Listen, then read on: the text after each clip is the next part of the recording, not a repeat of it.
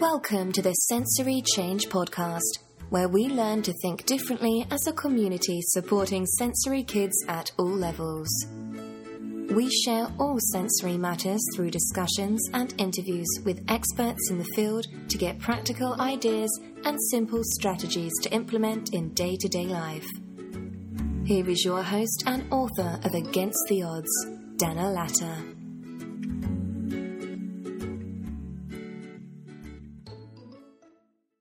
Jeff Shaler is one of the most qualified behavior optometrists in Europe, with over 30 years' experience and more than 30 research publications.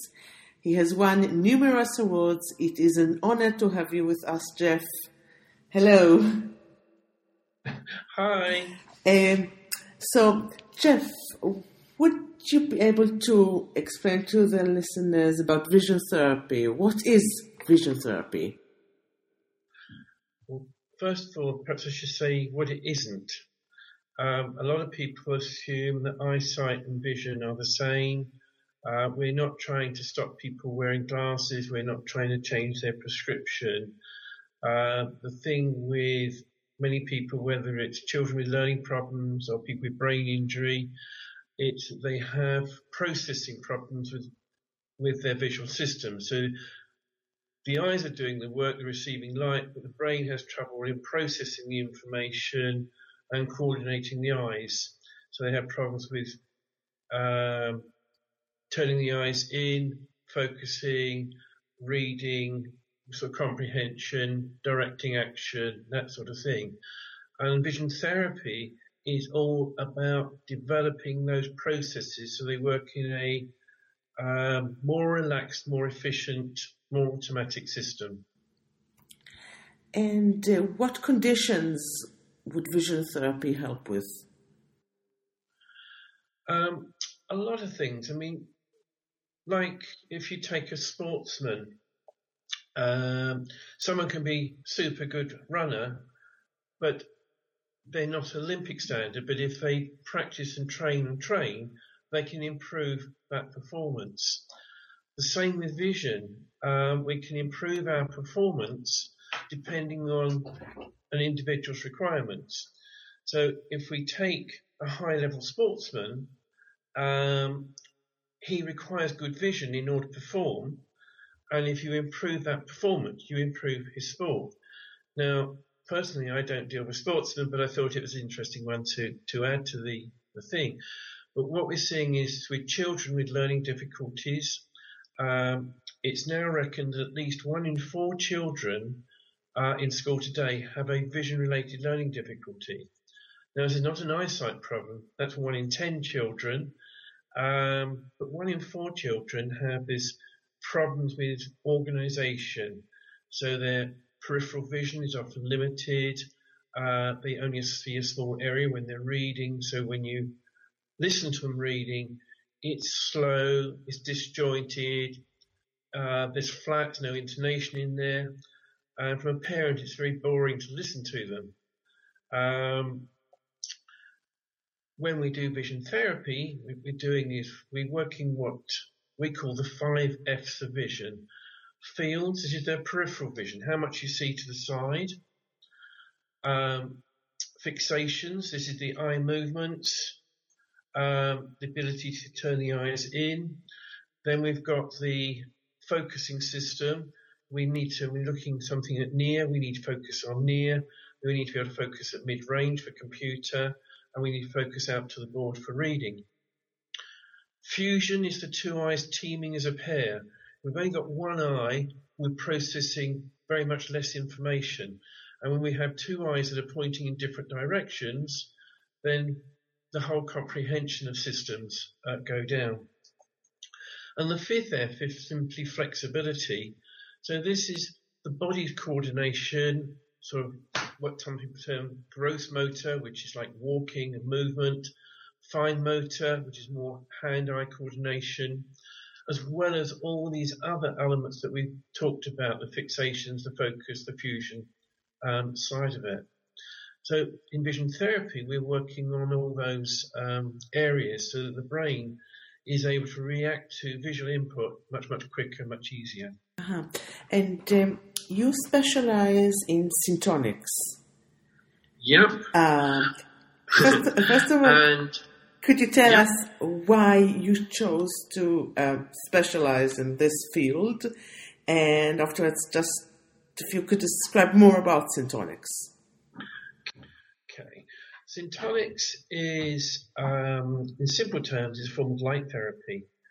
Now, for those of your viewers who remember Star Trek, when we went to battle stations, the old Klingons were coming across, and they went to battle stations. The lights in the spacecraft went to red, and this is reality in battleships and submarines. Red lights are used because it helps to stimulate the fight and flight response. Someone coming at you with a sword, you quickly react, but the Klingon suddenly uncloaking. Oh, do I need to bother? Yes, you need to still react, so you need to hit that button quickly to fight them. On the opposite side of the system, you have a baby born with jaundice, and typically in hospitals they put them under a blue phototherapy unit because blue light works on the opposite side of the nervous system. It helps them to recover better from their condition and greater survival. So light is used a lot, both in medicine and in the military. But one of the things it has not really gone into too much is optometry. But the history of syntonics actually goes back to the early 1900s, and research by a medical doctor. He identified with thousands of patients that certain frequencies of light would help different aspects of their health, and particularly with vision. And he wrote his book in 1940. And this was the Bible up until quite recently in syntonics. And we were the first people in the UK to bring syntonics in. It's increasingly common now in America. It's quite big in Australia, in Spain, in the German countries, Germany, Austria, Switzerland, etc. But it's very small in the UK. There's only at the moment about 4 or 5 opticians that are using it. Hopefully, we're doing a course in March up in London, so hopefully we'll be having a few more people doing syntonics. And when we have people doing syntonics, you see in the background there's an instrument that I'm just pointing to here. That's the syntonic unit, and that has 11 different filters which we combine specifically to the problem that we're dealing with. So we'll use different filters for emotional problems, children with learning difficulties, people with brain injury.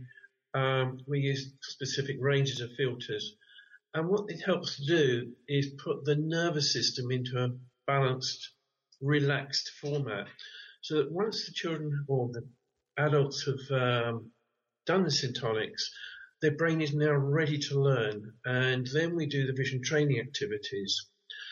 And vision training activities in our practice, rather than repetitive, do this activity, follow your finger into the nose, backwards and forwards, and do that 5 minutes a day for 4 weeks, and then we'll do some other activities with you. What we do is give our patients an activity where the brain has to think, how do I do that?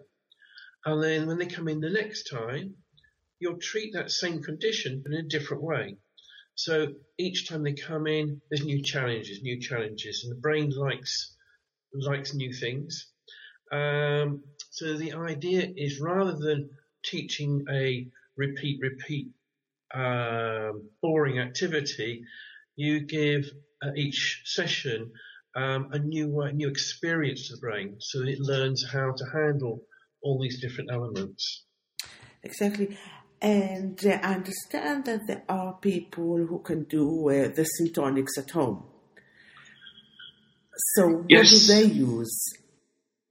Yeah, very much in the States and in Europe, they are doing syntonics at home. It is something that needs to be done under supervision. From our point of view, in our practice, we prefer to work office-based, because that way you have total control over what's happening. In the past, I have seen cases in the States where Johnny's been to the optometrist and use these syntonic filters, and then you found the brothers and sisters have been using them as well. Well, it may be totally unsuitable for them at that particular filter, and increasing their problems or reducing the problem. From a personal angle, we have worked with home therapy units and we've worked with the in-office therapy, and we just find the in-office therapy works more efficiently. But that's a personal view.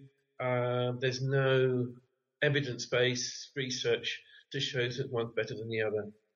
I think each optometrist relates to his patients and relates to the tools in his box to provide the best thing for that individual patient. Uh-huh. And could you describe us, like a normal session, like what would one expect to do in a session? Okay. In our practice is a little bit unique because we work very quickly.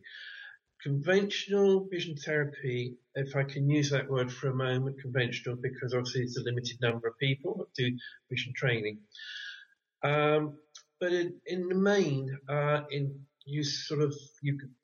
having assessed the individual and decided of the program of vision therapy, then the patient goes to the vision therapist, and they are taught some activities, and they go away and they practice them for a week or a fortnight. Then they come back, they see the vision therapist again, who gives them more activities, and this builds up. An example of this was a course that I did back in the late 90s, and this chap, he taught us this program where coming week 1, here are 4 activities to do, practice these.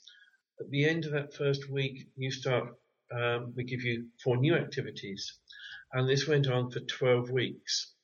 At the end of 12 weeks, good, everything's going on well, I want you to start again at week 1 and repeat the whole activity again.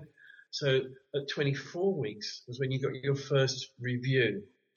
And what you see a lot on the American Facebook page, that children in therapy 6 to 14 months. Now you start to see why it takes so long. The way we were trained by late Dr. Wayne Farr, who was from Florida, was to combine syntonics and vision therapy in an intensive manner. So what we do in our practice is we see patients in the main. So when we're working with the elderly, we can't work at this speed, but with children and the younger adults, where we can fit it around their work schedule, is we like to see them for an hour morning, hour afternoon. There's a 3-hour gap in the middle, 5 days a week for 2 weeks. And the vast majority will make substantial improvements, and some will normalise within that timescale. We then do a 4-week home therapy program, which they're taught at the end of the vision therapy program, and we then review them again at the end of that month and see if there's any little things that just want a bit of fine-tuning at that point. In a typical session with us, we use 2 light therapy pieces of equipment first of all. One is called a TBI. It flashes lights very quickly between the eyes, so it's right eye, left eye, around 9 cycles a second, and it's really so fast. I look at it as these children or patients have a shut down brain system.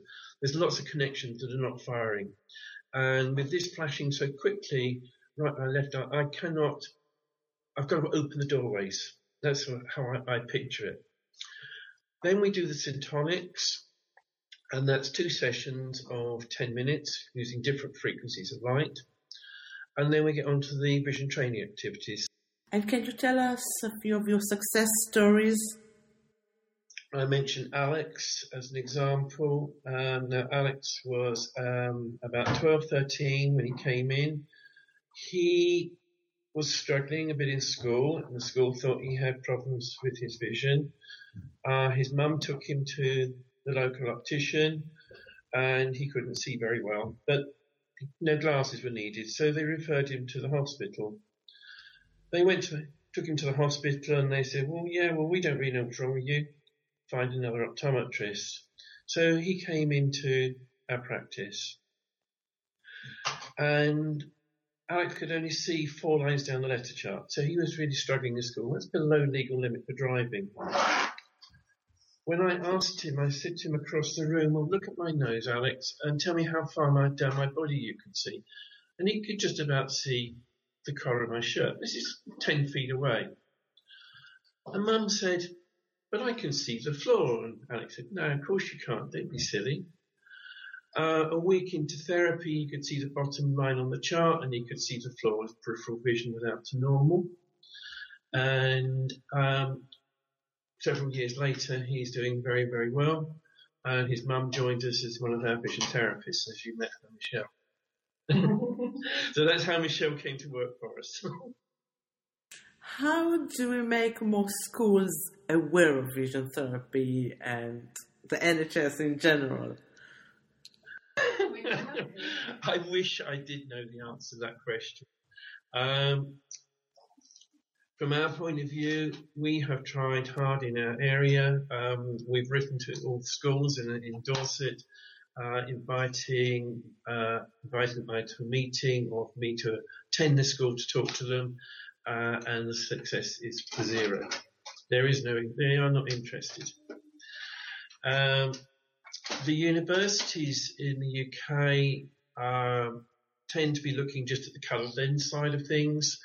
There's not much research really going on in the UK in the universities on these problems, much more from the States.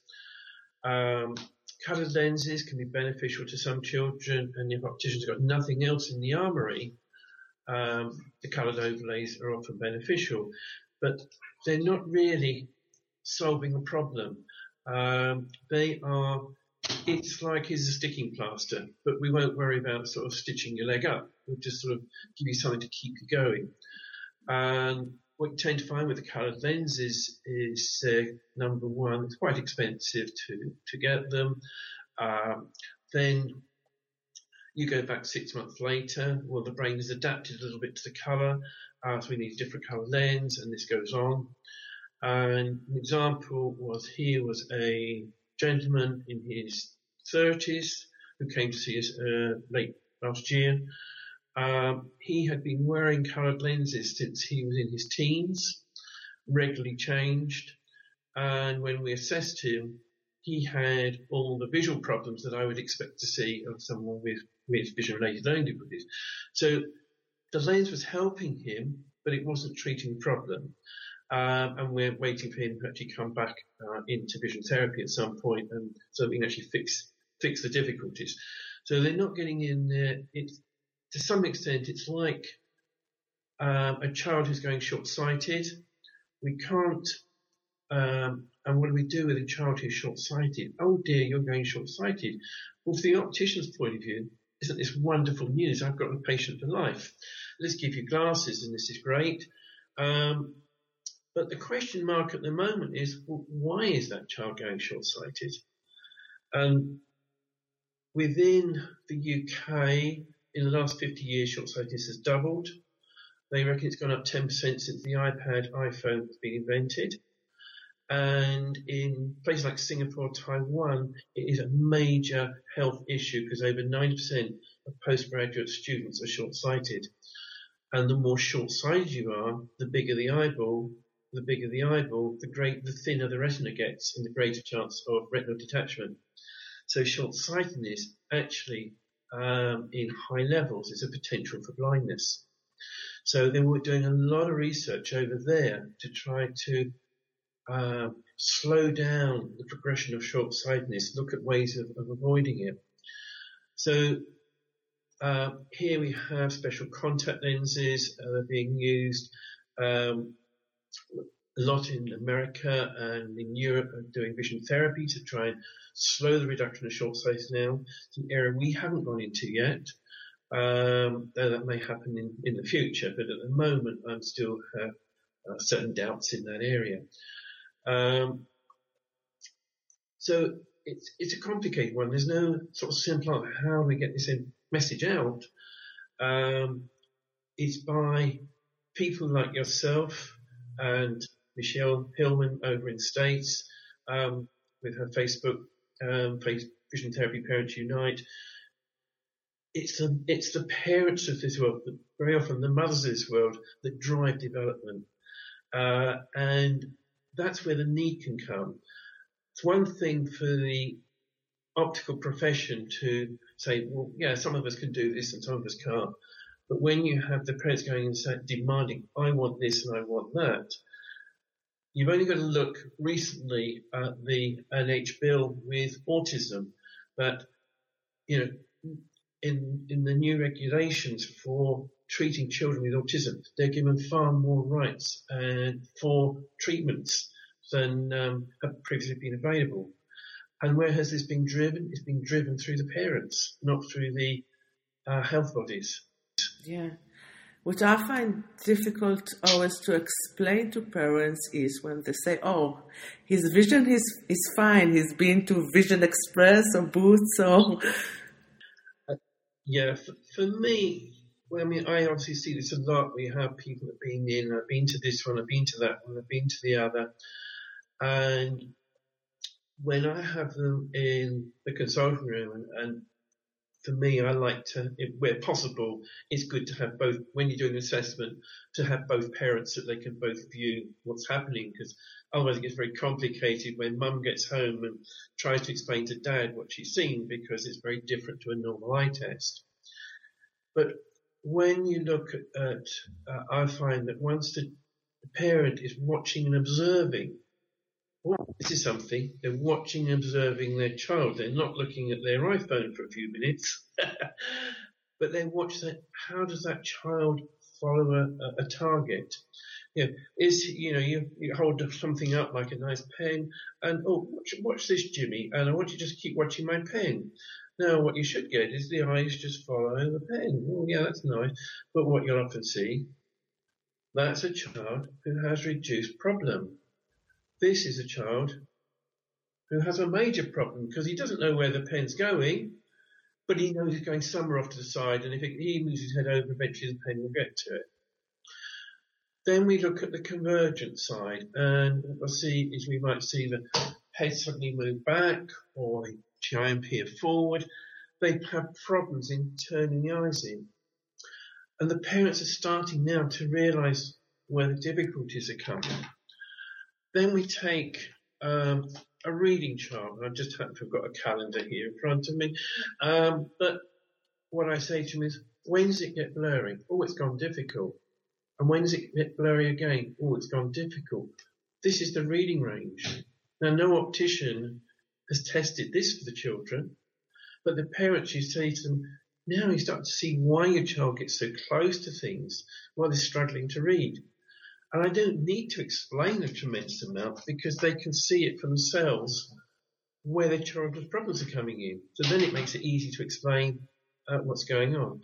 And then once we've got that, then we start to go into the more technical elements and looking at their periphery and how they organise their space world, and how the eyes team up together, etc. And Jeff, how can people contact you? Well, in the first instance, I would say there's two websites to look at. One is the British Association of Behavioural Optometrists, which is www.babo.co.uk. And on there is as you slightly down on the screen, you'll see Find a Behavioural Optometrist. You click that, you go down the screen a bit, and you just type in your address, and it'll give you someone local who you can talk to. And my personal website is www.visiontherapy.co.uk. Then we've got the Facebook pages. Mine is Vision Therapy UK. We've mentioned the American site, Vision Therapy Parents Unite, and there's a UK one. I can't think of the name of it, but you probably know it. I can't remember the name of the British one for the moment. But any of those will give you information. And the nice thing about the Facebook pages is that you get the conversations between parents. You're not alone. You're not unique. A child who has a lazy eye is a big problem for parents. What do? Do you go down surgery? What's vision therapy? The ophthalmologist says, vision therapy, what's that? That doesn't work. Well, how much research is there into how successful squint surgery is? Actually, the research is actually very poor and shows poor results. A lot of the vision therapy stuff actually shows better results. But hang on a minute, these people, ophthalmologists, they're surgeons at the end of the day. They want as quick a fix as they can have. And what do they want? What does the parent want? My child not to look odd. I want my child to look as though they've got straight eyes. But squint surgery does not make a bad eye better. A lazy eye is a lazy eye. The squint surgery, all it does is straighten the eyes and make them point in the right direction. Whereas vision therapy has the potential to improve the quality of that lazy eye, and in some cases straighten the eye. And it may be appropriate that squint surgery is appropriate, but if you do vision therapy before and vision therapy after, then you've got a much better chance of the two eyes working together. If you think about it, sort of 20 years ago, you have surgery on your knee. Yeah, you have your surgery on your knee. You'd lay in bed for a couple of months. They'd give you some crutches and off you go. Nowadays, after the surgery, there's the physio working on your knee. But you have squint surgery, and no one does vision therapy on the most complex organ in the body. It's not logical. Whereas if you can do the surgery to straighten the eye and then teach the brain how to use the eyes, is a much more better way of doing it. And going back 100 years, surgeons did vision training, something called orthoptics. And orthoptics is still in the hospitals today, but it's much more in support of the ophthalmologist and much more in a sort of measuring role rather than a vision training role. Mm-hmm.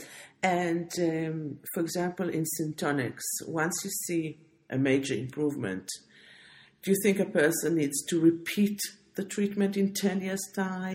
No, they shouldn't. Once what you're doing with in vision therapy is basically, how to put it, in a person's development, whether you're looking at a child or a brain injury, adult or aging, there's been an impact on their nervous system which is affecting the way the visual system functions.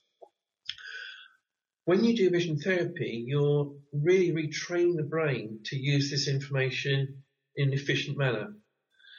So once it learns how to do it, so it's not a case of something that just wears off. It's there, it's locked in, and every day-to-day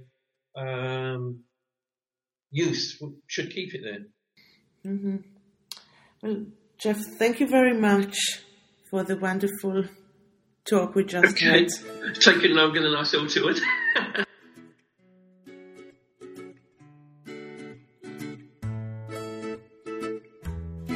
Thank you for listening to the Sensory Change podcast. If you liked what you heard, please leave a review and don't forget to subscribe. For more information on sensory input and ideas, visit danilata.com. Join our community this month to get a free 7-day online course packed with practical sensory activities and strategies.